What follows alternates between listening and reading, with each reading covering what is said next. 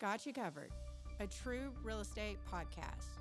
We are an office of realtors that manage to learn from the best with the worst teaching techniques. However, we survived with stories and lessons to tell.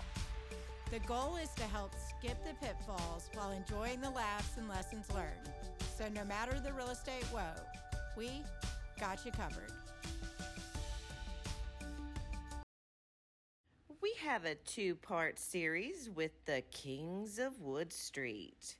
Make sure you tune in next week so you don't miss what they have to say. Welcome.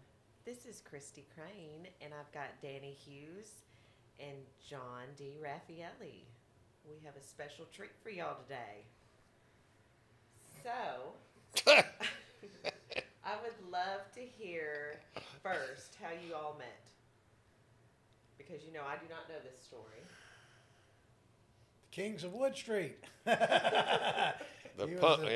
the cowboy, and I was a cowboy, and we were riding around in our fake little horses and stick cowboy horses back then.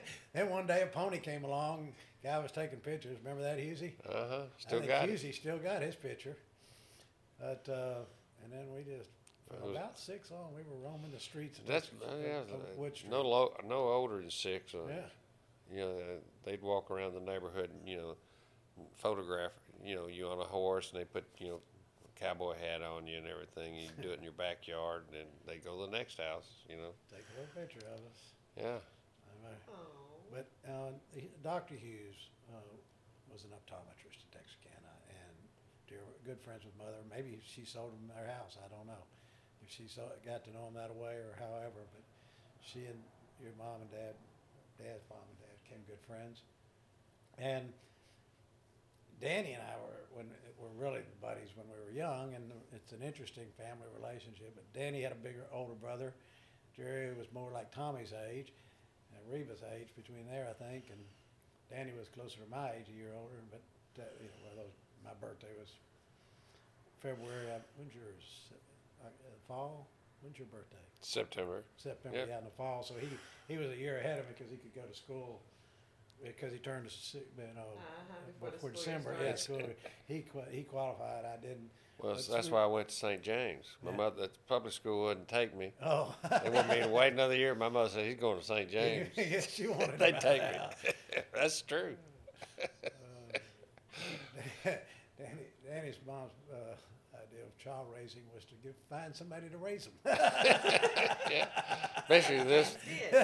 And let them run. So she getting us off to school or camps or anything else wasn't always an acceptable option. I can remember. And his.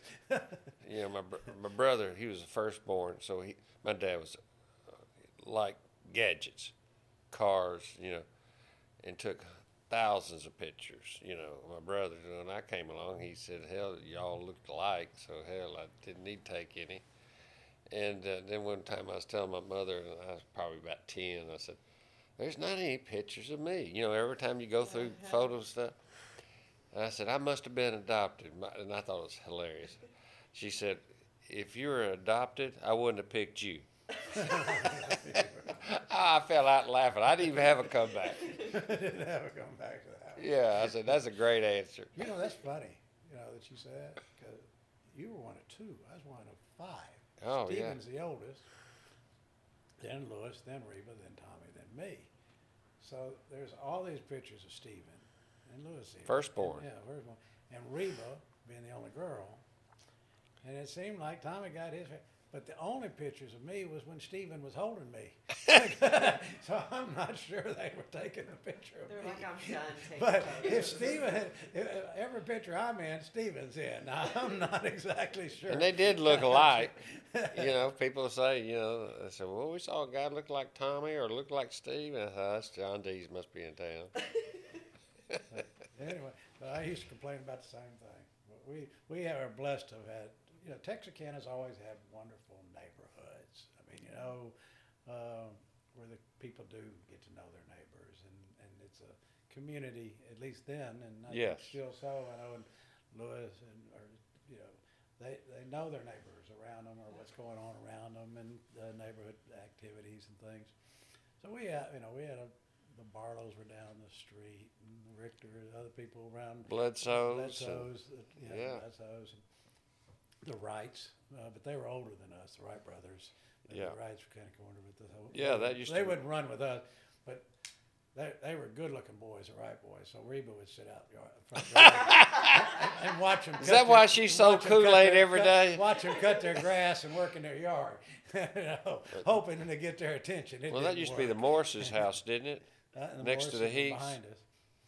Well, I mean, but it seemed like they moved from Wood Street. Over to Auto. Yeah, and the house where the Wrights were, Heaths, and I still talk to Randy. They were next door to the Wrights or Morris's. So we still know the old neighbors. And you had Mr. Nelson, had the printing company, Nelson Printing downtown. Yeah. So I mean, what was that kind of. That was the most active business community. It was street, like Pleasant Grove and other areas have become in Texarkana today, where the town's kind of moved this way. It was moving that way back then. It had gone from downtown to people being way out. Well, they had cars. All of a sudden, you had cars, and all of a sudden, being at 3001, whatever, Wood Street, or 33rd, all the way out. Didn't seem like that far anymore. Well, it used to be, he's way out there on Wood Street. My granddad, the way they listened or talked. I mean, if it was more than a mile, they thought they'd traveled somewhere. Yeah, and Highland Park was considered kind of the Spring Lake Park, because my mother said when they first moved there, Spring Lake Park, about 3 years before I was born, said Spring Lake Park was a one-room schoolhouse. That was country. Wow. And when John D and I were little, we got caught throwing dirt or rocks or dirt, at cars that drove by. They were putting curbs out and resurfacing. Wood Street was just a kind of a Pleasant Grove type road, no curbs and just barely paved with oil. And I remember one time you probably threw it, and we were behind the dirt piles from the construction of the road, and hell, that car stopped and we hauled ass. It never was good to be the slowest one in our group. You're the one that always got caught. But actually, Glenwood, the whole development of Texarkana, moved out towards our area, and then broke it Mr. loose. Patman was able to, actually, his father, Wright Patman, a funny story. Where, what was the school on Texas Boulevard all the way at the end there? Wasn't that Spring Lake Park, yeah. Right? Yeah. Well, they were deciding where to put viaducts back then, and Spring Lake Park was a small thing then. Instead of putting it down there at Spring Lake Park, Wright Patman had them put it at 40th Street, which then opened up into Glenwood, which happened to be owned by Connor Patman. His son. So that opened it up. But he got them to move the plan from putting the viaduct there to the other up further. That opened up all of Glenwood. And Connor Patman had a construction company, a real estate company, and he was a lawyer. And the way we ended up, after Daddy had passed and Mother had gotten a real estate license, she went to work with Connor. And she did the real estate sales, and Mother and Stephen really got into that side of the game and business with them. And Tommy liked the construction game, and so he hung around with the guy who was Mr. Patman's foreman. Remember him? Yeah, I do. I can't remember his name, but I know who you're talking about. And then that's how the Glenwood and that area came about. And he had pretty much the exclusive construction rights in addition to to owning the lots. So, and during that time, Danny became pretty close to Tommy. More of those years. We got to the college years, and I was always gone. Danny somehow started running around with Tommy and Steve as he came back from TCU and started his business life of being renting TVs and selling TVs and then investing in real estate. And he and Tommy and Steve would sit around talking about places to buy. Well, let's see, and you know how Potomac floods? You can blame Connor for that. 'Cause this is what Dad told me. I said, why in the hell did they not, pipe it? He said, well, Connor knew about it, but when he found out it cost $1 million to get that rainwater not to be on the street. It cost $1 million. He said, put it on the street. And then named all the streets after rivers. Yeah. So he catches all that water. All those streets are named after rivers, if you hadn't noticed. Yeah, that's right. Brazos, Hudson, Colorado, all about water. He just made a little fun, had a Hey. little inside joke for himself. So now you know why it floods on Potomac. He didn't want to put the underground sewers. No, I wouldn't either for that. Well, no, but not even, there's not a builder out there who wants to put extra. No. Oh, yeah. If you can't see it, don't worry about it. It's kind of like I do dirt at the house. If you can't see it, I ain't going to pull it out. But anyway. So what happened after that? So you started hanging out. How did you start? Well, just when I came. Buying investment I moved to properties? D.C. and I was out of town. I was gone basically since the age of 20. And Danny came back to Texarkana. Yeah. And after TCU. Yeah, I stayed there What'd a you couple start of years. with? You started out in the accounting business with Witt or something, didn't you? Yeah. I worked for Jim Witt, Henderson, Whiff. I saw Jim about a month ago. How come everybody gets old but me? Yeah, but I look at, I don't notice it because I see myself in the mirror every morning. So, but everybody else seems to get older, and that's that's the worst thing about getting older is watching your parents get older. Yes. And having problems. That's what bothered me, watching my dad get old. I said, golly, remember when he used to chase me around to whoop my ass? But anyway, I worked for an accounting firm because I had an accounting degree. I think I did, or whatever it was. And Bob White came along, a good friend, or now he is. And he had me do a couple of things, and he said, "Why don't you just come work for me?" I said, "I don't know, And he said, "Quit counting other people's money. I'll teach you how to make money." Okay. It still sticks with me, Uh-huh. And so anyway, I went and talked to Whiff. I said, "Whiff, this, Bob White." He said, "Yeah." I said, "He's wanting to hire me. I don't know." He said, "Give it a try." And he said, "If it doesn't work out, you'll always have a desk here." And I said, "Well, you made it easy." I don't know if he meant it. Didn't take him up on it.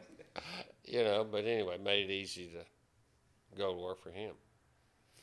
And a funny background story, when I was in Texarkana Community College, Bob White was selling Kirby vacuum cleaners.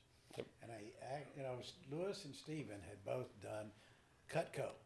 Uh-huh. And Lewis actually did pots and pans too. I don't think Stephen ever did pots and pans. He was strictly Cutco guy. But they were good at it. And they did pretty well with it. And when they were in college stuff, they'd go to a sorority house or whatever and they'd get those gals to buy knives or whatever, in addition to just walking the apartments and young couples needing pots and pans or knives. But anyway, they did it. And they weren't cheap. I'll try that. I'll try something. No, they weren't. So I tried the Kirby vacuum cleaner thing. Bob fired me. I think I got one vacuum cleaner sold, and he said, "You may not be out." Door to door is not for you. I didn't know you did The only that. sale I got was one that Bob went with me, and he did most of the talking, and then gave me credit for the sale. I said, Well, Bob always said, he'd run through people. He said nothing. He said, "I'd hire a guy from Red River. They'd quit their job, and their wife would call me just to bitching, for getting, talking them into come sell vacuum cleaners door to door, leaving their job." And he said, 9 out of 10 of them couldn't sell anything, but more people you hired, they all had to buy their sample. So Bob says, every time I hired somebody, I got, at least one sale, And then he said, you try to talk them into having two, because they'd always sell one to their mother or the brother, or they'd always could sell one. So he said, I'd get 2 sales out of everybody I hired. And then they'd quit. Yeah, and those things, he sold them for like $300. They weren't cheap. Kirby vacuum cleaner was Yeah. installments then. It was a rent-to-own deal early at first. Yeah, and he called them dirt pumps, and Is that how you got in the? Is that how Bob and you got in the rent-to-own business? well, Bob was already in. He just started in the rent-to-own business when he hired me. He just started, and it was When a did you runaway freight train because he was one of the first in Texarkana. And oh man, when you know, because these people weren't What? used to be able to buy anything because their credit was terrible, and nobody wanted to touch them other than Dow's Furniture. Now, Dow Furniture, Bobby Dow was in the rent-to-own business before we called it rent-to-own. He'd mark it up so much, because I used to collect for Bobby when I was in high school. If you could fog a mirror, he'd sell you. You didn't have to have any money. Your credit history was immaterial. He'd just charge enough. Well, the ones that pay cover the ones that don't. When did you leave Bob and start Imagination, whatever? I can't tell you. Early 80s. Early 80s. Is it that early? Yeah. Texas Boulevard used to be, or not Texas Boulevard, New Boston Road used to be the main road in town. Oh, yeah. It's sort of like Summerhill and Richmond are today in terms of business traffic. From, the Oakline Shopping Center was down there. That's before the mall. And Danny was over there on that street and all the other. Yeah. You ended up having quite a few stores, didn't you? Yeah. How many did you end up with at one point? Rent on probably about 10 or 15. But, back then, what got me out of it, Curtis Mathis went under. Yeah. And that was a Curtis Mathis dealer. But what was Curtis good? Mathis was a high-end television and they were big boxes, but they were high-end. Most expensive. The best TV made. Everybody, that's kind of what you want, and flat screens first came in, Curtis Mathis had a new thing on, a higher quality screen, and, remember, a flat screen TV when it first came out was like $5,000. Yeah. That was 30 years ago, or whatever it's been, 30, 40 years ago, or 25, 30 years, I guess. 20 years. When did flat screens come along? Anyway, remember, they were like $5,000. And, I guess so, yeah. That's scary. and now you can buy one for a few $100, right? Yeah. I mean, it's crazy. Yeah. But yeah. That was forced on us, though, in my opinion. I'm always conspiracy. The Japanese could put more flat screens TVs on a container On the ship. than they could those big old container. consoles. Sell more. So they said, hell, let's just make a flat screen and force it on. Cause I remember when they first came out, people just didn't like them. But they weren't as flat as they are now. They were thicker. But they were still heavy. Yeah. Yeah, they still had tube technology. Yeah, because I remember picking that first one up. I was like, yeah, Lee. And now you're just like, paperclip, wait. All right, Miss Crane, now you tell us about you. Oh, We'll I get don't you all have to any later. stories yet. Why'd you end up in real estate? Well, we kind of already touched this, but let me tell y'all. Tell us the real story. So I was actually working at Harley Davidson as the motor clothes manager, and I don't know how. I think Century 21 had a posting or something of they were looking for help, and it was to help one of the agents there who did, like, he was a fireman, so he needed somebody to fill in when he was out of office, and he handled all foreclosures and different things. So I got hired in on that, and then I was just like, I can do this. So I started doing it and been doing it ever since, and I love it. Well, that's good. Yeah, you get to meet a lot of people and get to know Texarkana. Huh? And so I find these stories very interesting because I'm not from here, so I didn't know New Boston Road was so big at one point because you see all the businesses kind of shutting down. Oh yeah, car dealerships were even on New Boston Road. Yeah, and I didn't even know that. So these stories are very interesting to me. Where are you from? Kansas City, Missouri. Okay. All right. Yeah, New Boston Road was the world back when we were growing up. Yeah. And, and in real estate, Mother, obviously lost her husband. She had 5 kids, high school education. That was it. Yeah. So Daddy had a real estate business and brought her into it when he got in bad health, and she started learning real estate.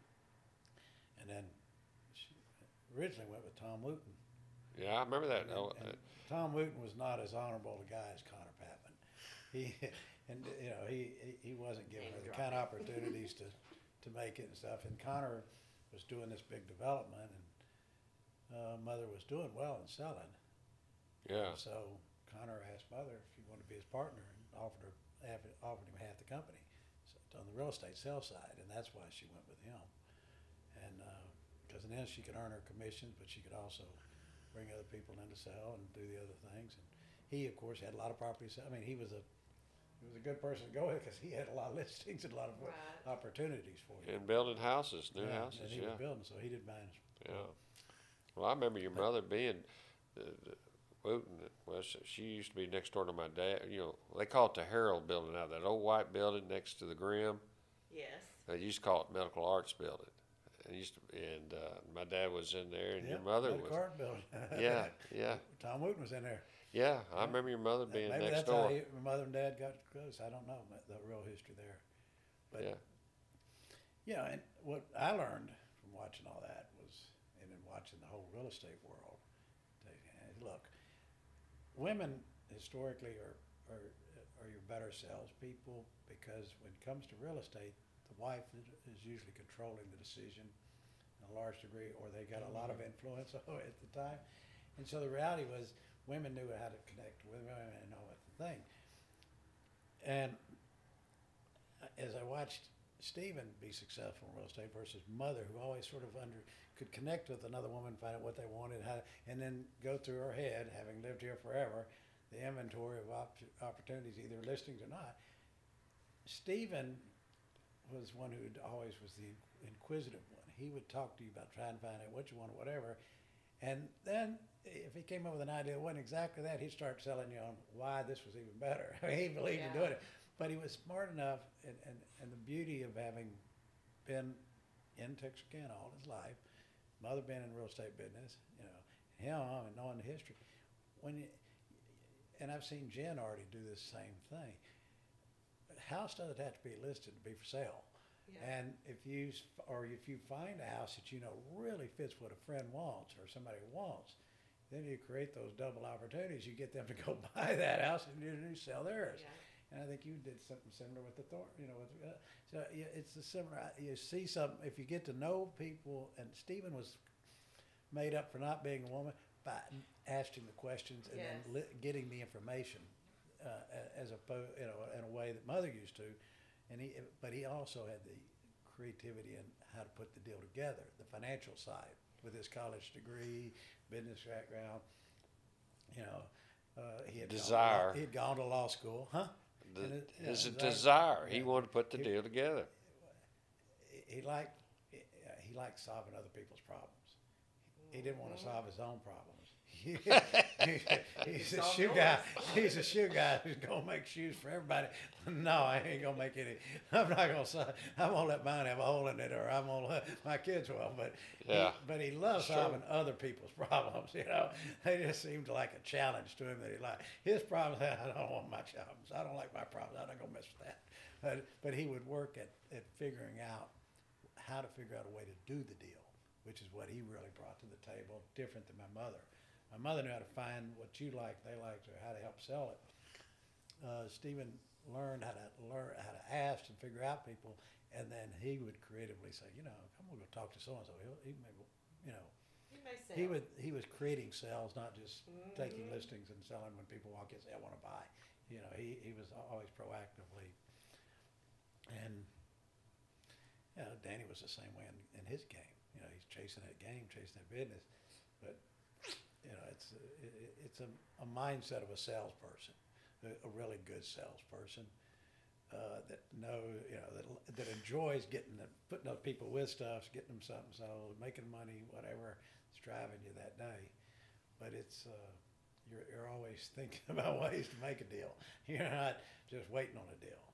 So in this industry, particularly real estate, you can always have cycles where anybody could sell real estate. Yeah. And then you're going to have cycles where you wonder, how the heck can I get a sale and keep running every day, And because it is we always say it, but people forget quickly it is cyclical. So there's going to be a down after an up.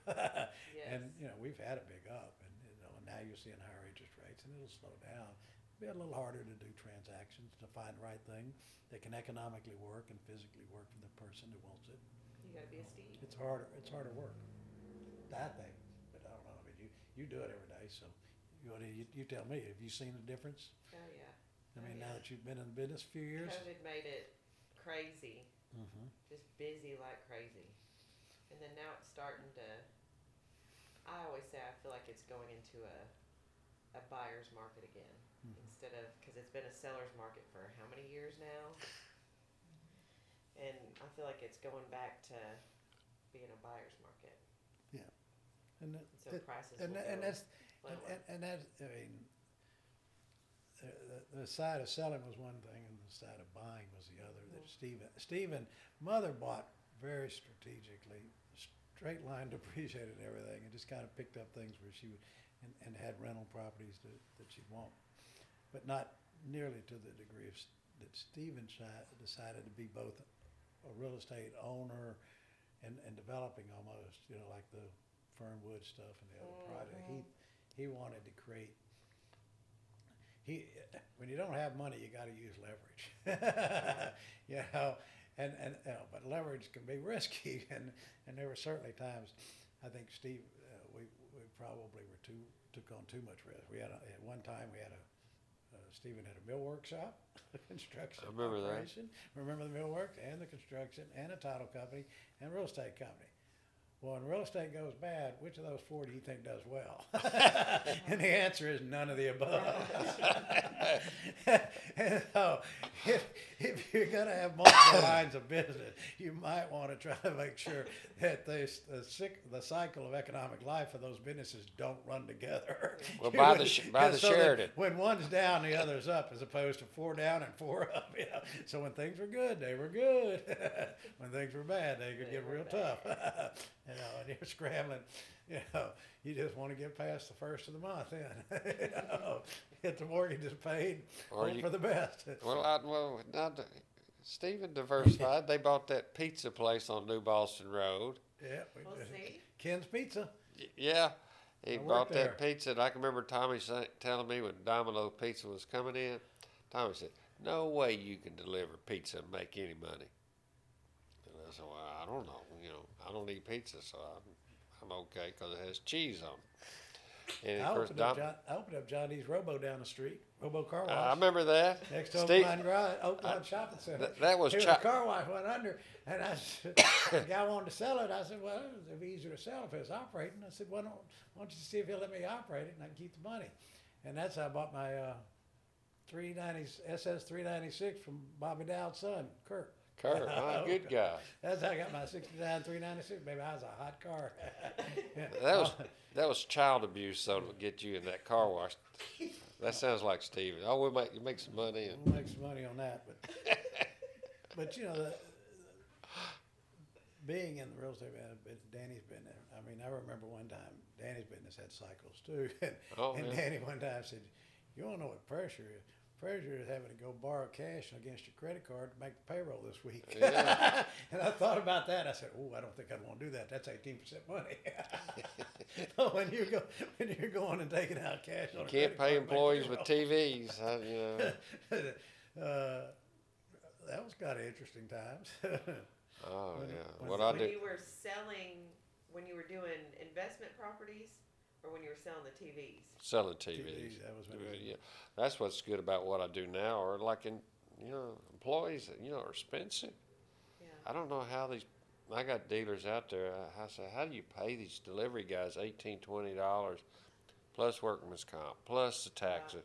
I said, it's costing you $1,000 a week. And I said, I just can't imagine how they even make money. Whereas me, I don't have a payroll, and I do, my daughter, but I just don't. The small businesses, shoot, they're having a hard time. Yeah. At least my furniture stores are. They can't find the help.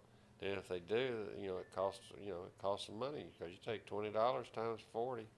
Right. That's $800 right there without taxes or, insurance, and it's awful. It's awful. I don't know how they do it.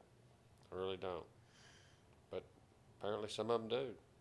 But I'm seeing more and more just on the edge.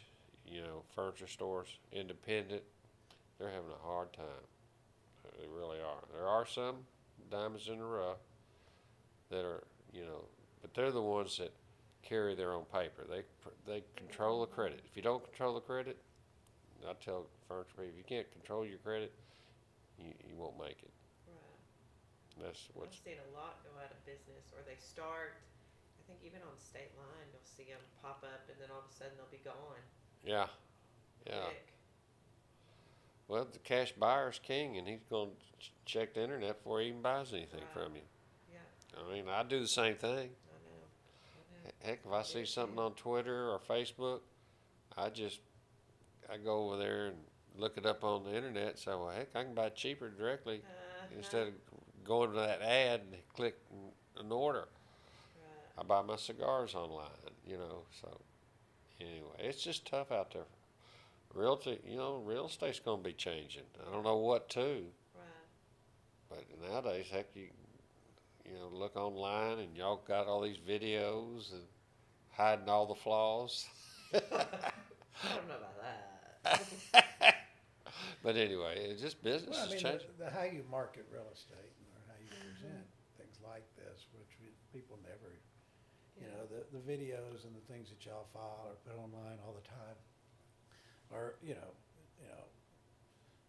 I get way too many emails from your brother because I'm on his distribution list for his sales thing. But unsubscribe. Even my wife commented, I get a lot of emails from Steve.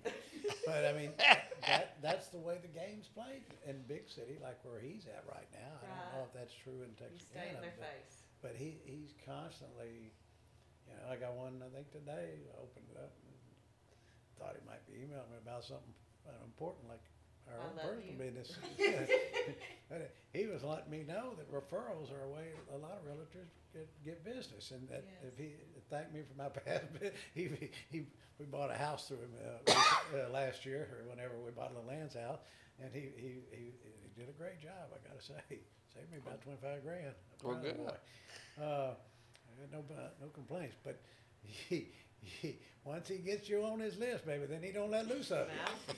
And because exactly what that email said, that's where a lot of business comes from. It's just constantly keeping in touch with the people you sold a home for or sold to, and you got a friend looking for a home. Let me know. I'll help. It just shows that you care about them and you're thinking about them and things like that. Well, I guarantee you, Steve Raffaelli never sent an email like that in his business, because hell, emails been around now for 40 years, but for guys like him, he was already with the client out driving around. Yeah, he used to call me and be like, "Hey, I'm in front of your listing. Can I show it?" And I'm like, "No, you gotta give notice."